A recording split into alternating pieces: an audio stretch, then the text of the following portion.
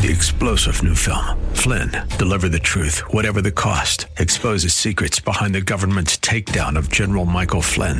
Flynn knew what the intel world had been up to. He ordered the first audit of the use of contractors. This set off alarm bells. He told the truth. He was the most dangerous person for Donald Trump to hire. They had to get rid of Flynn. Flynn, deliver the truth, whatever the cost. Available now. Watch it today. Go to salemnow.com. salemnow.com. Did you know the leading cause of death today is coronary heart disease, calcification and hardening of the arteries that deprive the heart of oxygen and triggers heart attacks or strokes? The importance of taking care of our physical heart has been drilled into all of us, but I want to remind you, it's also important to take care of your spiritual heart. Proverbs 4:23 states, "Keep your heart with all diligence, for out of it flow the issues of life." Keeping your heart means guarding against all attitudes that deprive our spiritual heart of oxygen. Just as our physical heart will fail if its arteries are hardened, our spiritual hearts will fail if we let it get hardened with wrong attitudes. Maintaining a soft heart in a cruel world takes courage. But is this not what the cross was all about? We gave Jesus our worst, but he still gave us his best. So don't let bitter, unhappy people drag you down to their level. If people are trying to bring you down, it only means you are already living above them. So stay up. For more, go to gracechurchva.org. And as always, live big. You were meant to think big, do big, big. But tomorrow can be bigger. Just grow, let the word overflow, yeah. Live a life bigger than yourself. You're created for greatness. Live a life bigger than yourself.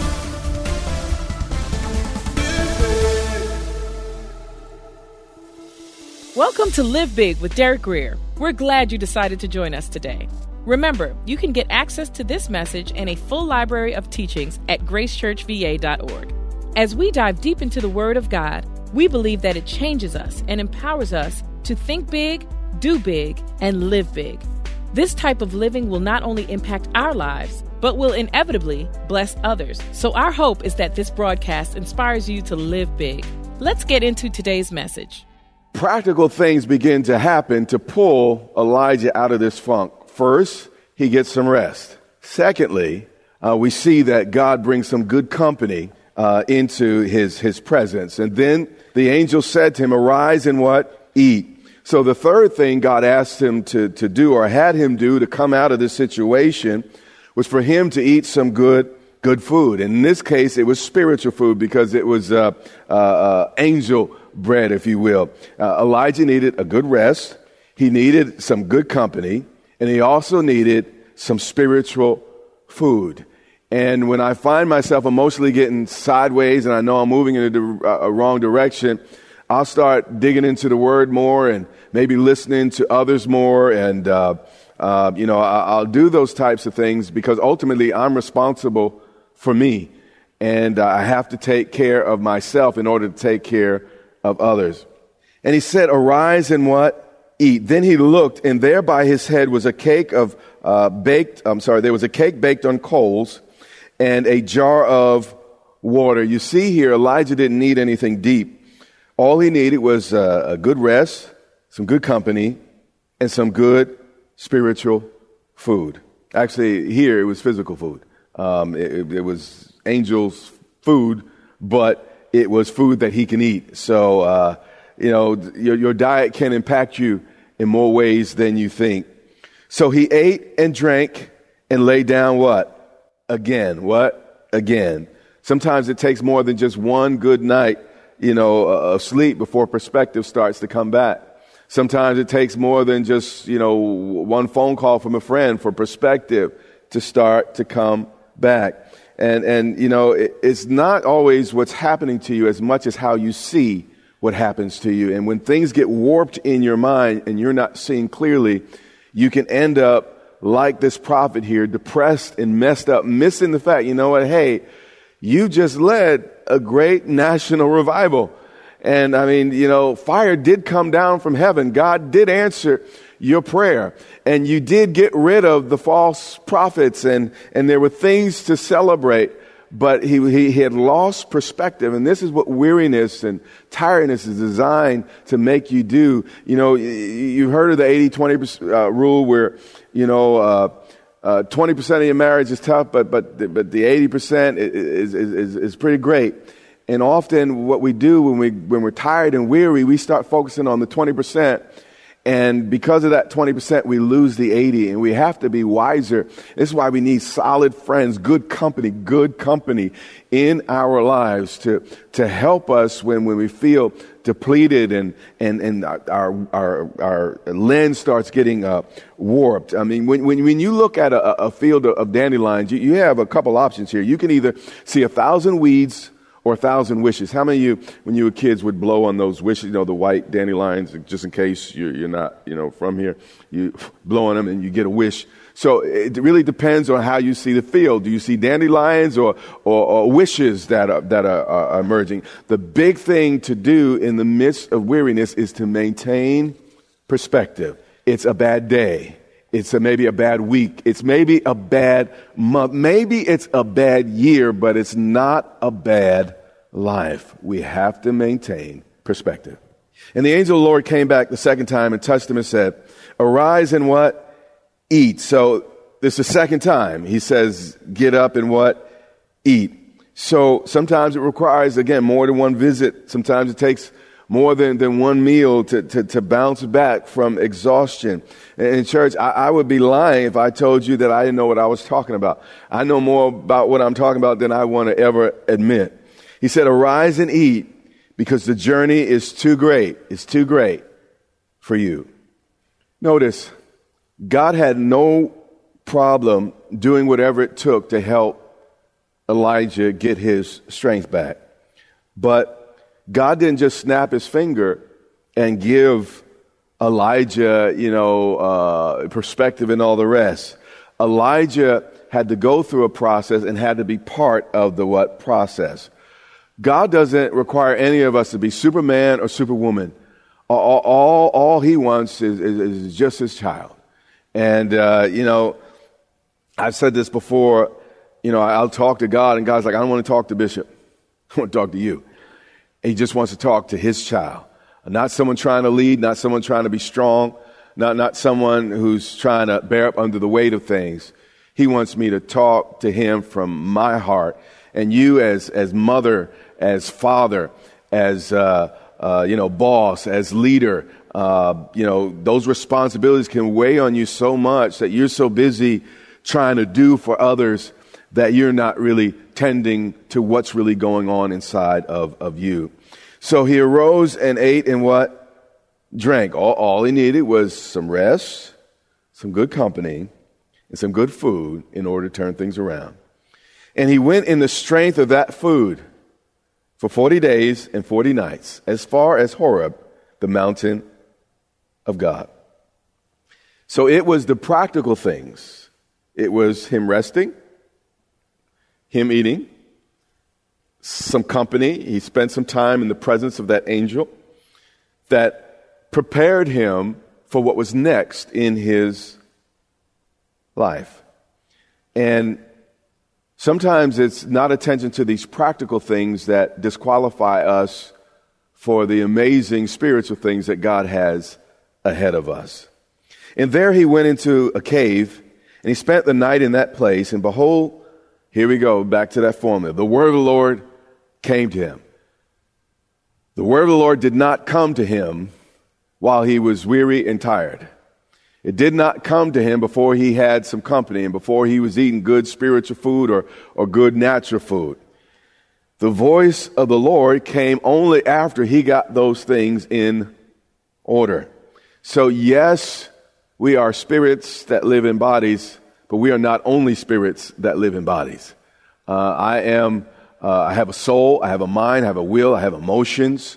I have all those things that I have to attend to, as well as try to be led by the Spirit and operate in spiritual things. But I cannot forget my humanity. The moment I do that, I'm in trouble. Even Jesus, the Bible said, he got tired, and what did he do? He sat down. He sat down by a well, and he started talking to this woman and changed the whole Samaritan village. But when Jesus got tired, what did he do? He sat down. Also, He was tired. He'd been preaching all day, and he was sleeping in the boat, and a storm came, and everyone's, knocking, screaming, and all the rest. He didn't even wake up. And sometimes, you gotta, you know what? I am going to rest. I understand all that stuff going on, but I am going to rest so that I can do what I need to do to be an asset to everyone else. Ultimately, he did wake up when the disciples specifically came at him and they accused him. It's like, don't you know we're prayers and do something? You don't care? What's going on? And but anyway, let's keep going. But he was trying to model something to us, that sometimes you actually need to rest if you are a human being. So he arose and drank, and he went in the strength of that food for 40 days, 40 nights, and he's in this cave now, and now the word of the Lord comes to him. And this is important. The condition of the runway determines the bumpiness of the landing. And sometimes we're like, Lord, just speak, but we're not in a condition to hear. Sometimes when my heart's not right and not at peace, I'll mishear. The Lord is really trying to say something, but I'll mishear it. I'll add something, or I'll put some of my perspective into it, and I'll miss what the Lord is ultimately trying to say. So I've learned that, I need to get into the Word, because even when I'm feeling, I don't even trust what I hear so much, because typically God's like, well, get yourself together, and we'll have that conversation. And I know that might seem strange to you, but that's how He is with me. Derek, calm yourself, possess yourself. I'm still God. I haven't gone anywhere. I'm not going to respond to you till you get it together. Now, there are times, when something hits you, life just hits you, out of the blind, and God immediately comforts you. But I'm talking about when He's given me capacity to possess myself, and I choose not to. It's like, well, I'll wait till you're done. And this could be 2 days, 2 weeks, 3 years. It's up to you, buddy. But I am not going to become codependent with you, where I am supporting your bad behavior, buddy. I need you to possess yourself and be the individual I called you to be. And then as you stand up and show me the Derek I want, I will communicate with you. Do you understand? He's a good father. He knows exactly what he's doing. And this is some of the problems with some church people. They're always having, and they think that's when God, speaks. I'm like, I don't know if we know the same God. That panic and all that. Typically, in my life, God's like, when you're done, we'll talk. Maybe when you're a baby in Christ, you cry and mama comes.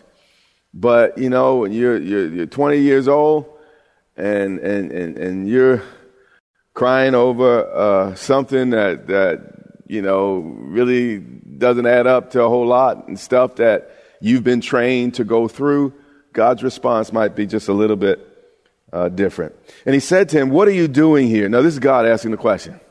What are you doing, Elijah? He said this as if to say, I never sent you here. I never told you to run from Jezebel.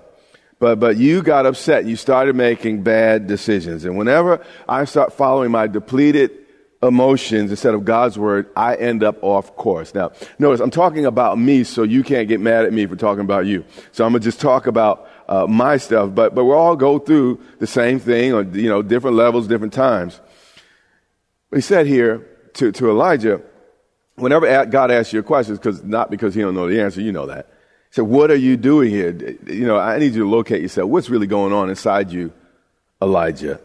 But what's most amazing to me about this verse is, despite Elijah's state of mind, just a couple verses ago, he's talking about, God, I want to die. I wish you'd just take me, God still spoke to him. But again, he had to go through this process of collecting himself and all the rest.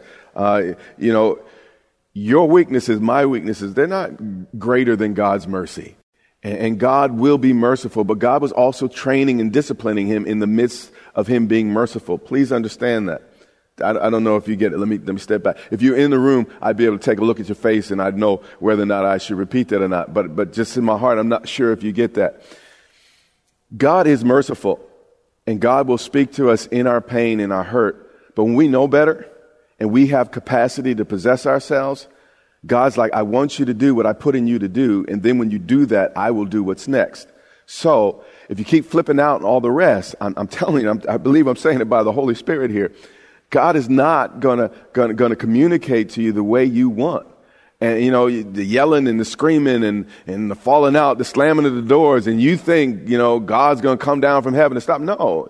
When you possess yourself, when you start acting like adults and start trying to talk things through versus all of the animal behavior, God's like, then I will inject myself. But as long as you keep acting like that, I'm sorry.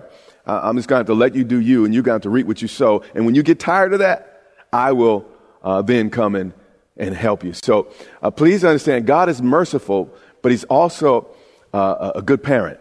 And he's trying to train us to live right and to be emotionally healthy and emotionally strong. And if God, you know, didn't let us ever feel any pain or discomfort, we would be a bunch of spoiled, messed up children. So God in his wisdom allows us to feel certain things. And when we feel them, he expects us to handle that properly. When a child gets upset, you know, they scream, fall on the floor and all the rest. But when you see an adult do that, that's a whole another thing. So again, God doesn't lack mercy. And you're like, why isn't he speaking to me? Doesn't he see all the pain I'm in? God's saying, when you own you say, well, you know what? I'm in this mess, and you know what? Maybe you start owning your stuff. Maybe, you know what? I'm in this mess partly because of me. Maybe it's not just the other person. When you start trying to possess your soul, that's when God will step in and begin to help you. But again, if he's always, you know, running after you, and as soon as you know, have that emotional flare and he ministers to you and gives you a word, you're going to keep staying like that for the rest of your life. So with Elijah, before God really spoke to him, he said, Elijah, I need you to get some rest. I need you to have some good company. Elijah didn't seem to have a whole lot of friends. He was off by the Lake Gennesaret, and the birds fed him. He was by himself. Part of his problem is his isolation. That was part of his issue. And he was tired. So, but God sent an angel. And even if you don't have the relationships you want, God will send a person into your life to minister into your affairs. But it's better to have some folks in your life that you can be comfortable with when you're struggling. You can be transparent with. Elijah had no one to talk to. So Elijah got stuck in his head. And so he had to rest. He got some company, some good company. And then he ate some good food, and real practical. And sometimes diet matters. If you just, you know, eating McDonald's every day, you know, you especially if you're over a certain age, that can start impacting you. So you know, there's lots of things that we can pay practical attention to that will help us when we're dealing with Christ. Let's skip to verse 11. Then God said, after God helped Elijah get his mind right, please notice this, don't miss this. God did not just, you know, in the midst of, you know, I want to die, immediately minister to him. He had to possess himself. He had to eat, he had to rest, and these other things. After God helped Elijah get his mind right, God said, go out and stand on the mountain before the Lord. Now, it's hard to see clearly through a cracked window. It's very difficult. You really can't see properly. So what God's doing here, he's ministering to his brokenness, and he uses some practical ways of dealing with the man in order to help him hear what God was about to say properly. So just like you can't see through a broken glass, sometimes when your emotions are all broken and all messed up, you can't hear properly. So God first, you know, wipes and cleans the glass, if you will, or puts the glass back together so he can see clearly. And then it says, and behold, the Lord passed by, and he's about to teach him a lesson. And a great and strong wind tore into the mountains and broke the rocks into pieces before the Lord. Before the Lord. But the Lord was not in the wind. And we think, well, if I go to that certain church service, you know what? I'll get the breakthrough. Sometimes God does do that, and church services are important, and great things happen. However, if you always need this hyper emotional experience in order, or this hyper sensory better experience, you're not yet where God wants you. So God's like, okay, this is what you think you want. Let me give it to you, and I'm going to show you that's not going to fix it. And this is why sometimes we go to this great service, I mean, the power of God is moving. You hear this great word and then you leave and you feel just as empty because you're not really trying to lean on the Lord as much as on things and stuff and other people. And God's calling you to himself. And behold, the Lord passed by. So the Lord's in it. The Lord is in church. He's in the things that we do together when we're excited and happy. He's in it. So the Lord passed by and a great strong wind tore the mountains, broke the rocks to pieces before the Lord, but the Lord was not in the wind. So the Lord's, it seems like a contradiction. It said the Lord passed by, but then it said the Lord was not in it. Meaning the thing he needed from the Lord was not in that thing. So sometimes you can't get what you want from the thing that you think you should get it from. And God's saying, ultimately, what I need you to do is lean into me personally more than that thing. And after the wind, an earthquake, but the Lord was not in the earthquake. And after the earthquake, a fire, but the Lord was not in the what? Fire. And then after the fire, a still small voice. Here was the problem. God had to raise his voice in order for Elijah to hear. How many of you have raised children? And it's so frustrating when they can only hear what you have to say, when you have a certain tone. That you can't just say, hey, come. But you got to take that parental type of deal for them to pay attention. Something's fundamentally wrong in a relationship when a person has to yell to be heard. So God's like, Elijah, to get your attention, your emotions are screaming so loud, to get your attention, you got the winds and the rocks and the fire or lightning coming down. That's what it takes to get your attention. Some people boast on it. Well, I'm not going to do that unless God appears in my room. I need a burning bush in order to do it. Why? What's wrong with your relationship with God that you need such an encounter to do what you know you ought to do? I mean, who are you? And God's dealing with Elijah. Elijah, I don't want to have to yell at you. I don't want the noises and the voices in your heart so loud that you can't hear me. And Elijah, what I need you to do is get your heart quiet so that you can hear my intimate whispers again.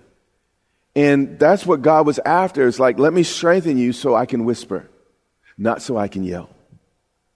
And that's what God is saying to each of us.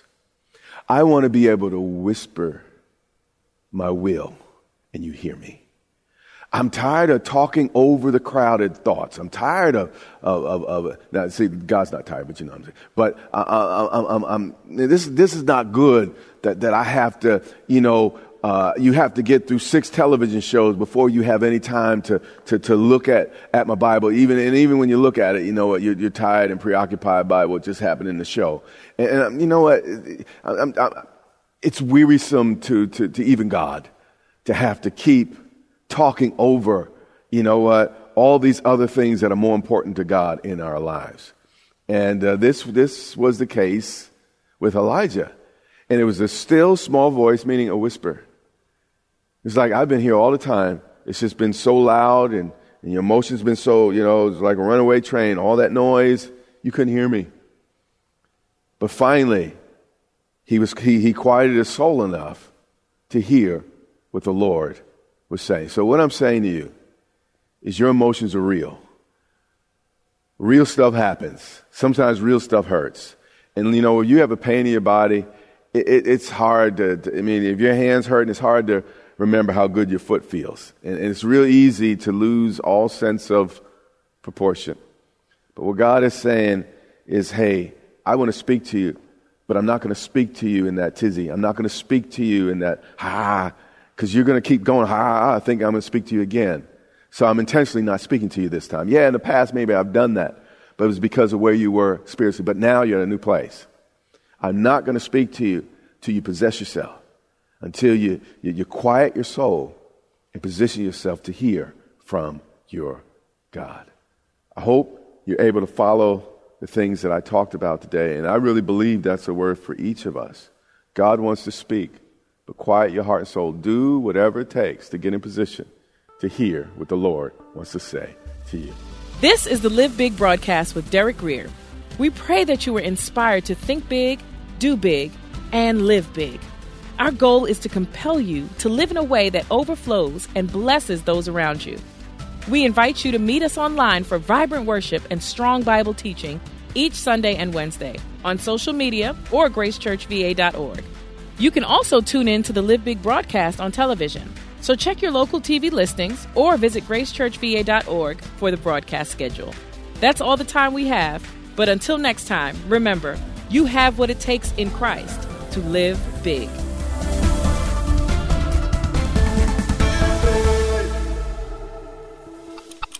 It is said that pride is your greatest enemy and humility your greatest friend. Pride can be defined as the excessive belief in your ability that interferes with the recognition of the ability of God. Proverbs 16:18 says, "Pride goes before destruction, and a haughty spirit before a fall." The reason pride is a problem is because God tends to ask us to do things bigger than ourselves that always require His help. So if you can always do it by yourself and never feel overwhelmed, my guess is that you really have never really tried to accomplish much for God. The reason a proud person never risks is because of what people might think if he or she fails. But the humble person never stops trying because too much is at stake for them to only do nothing. So if you're in over your head, it just means you're trying to go somewhere that only God can help you get to. I'd rather look back at my life saying, I can't believe I did that, instead of, if I'd only tried.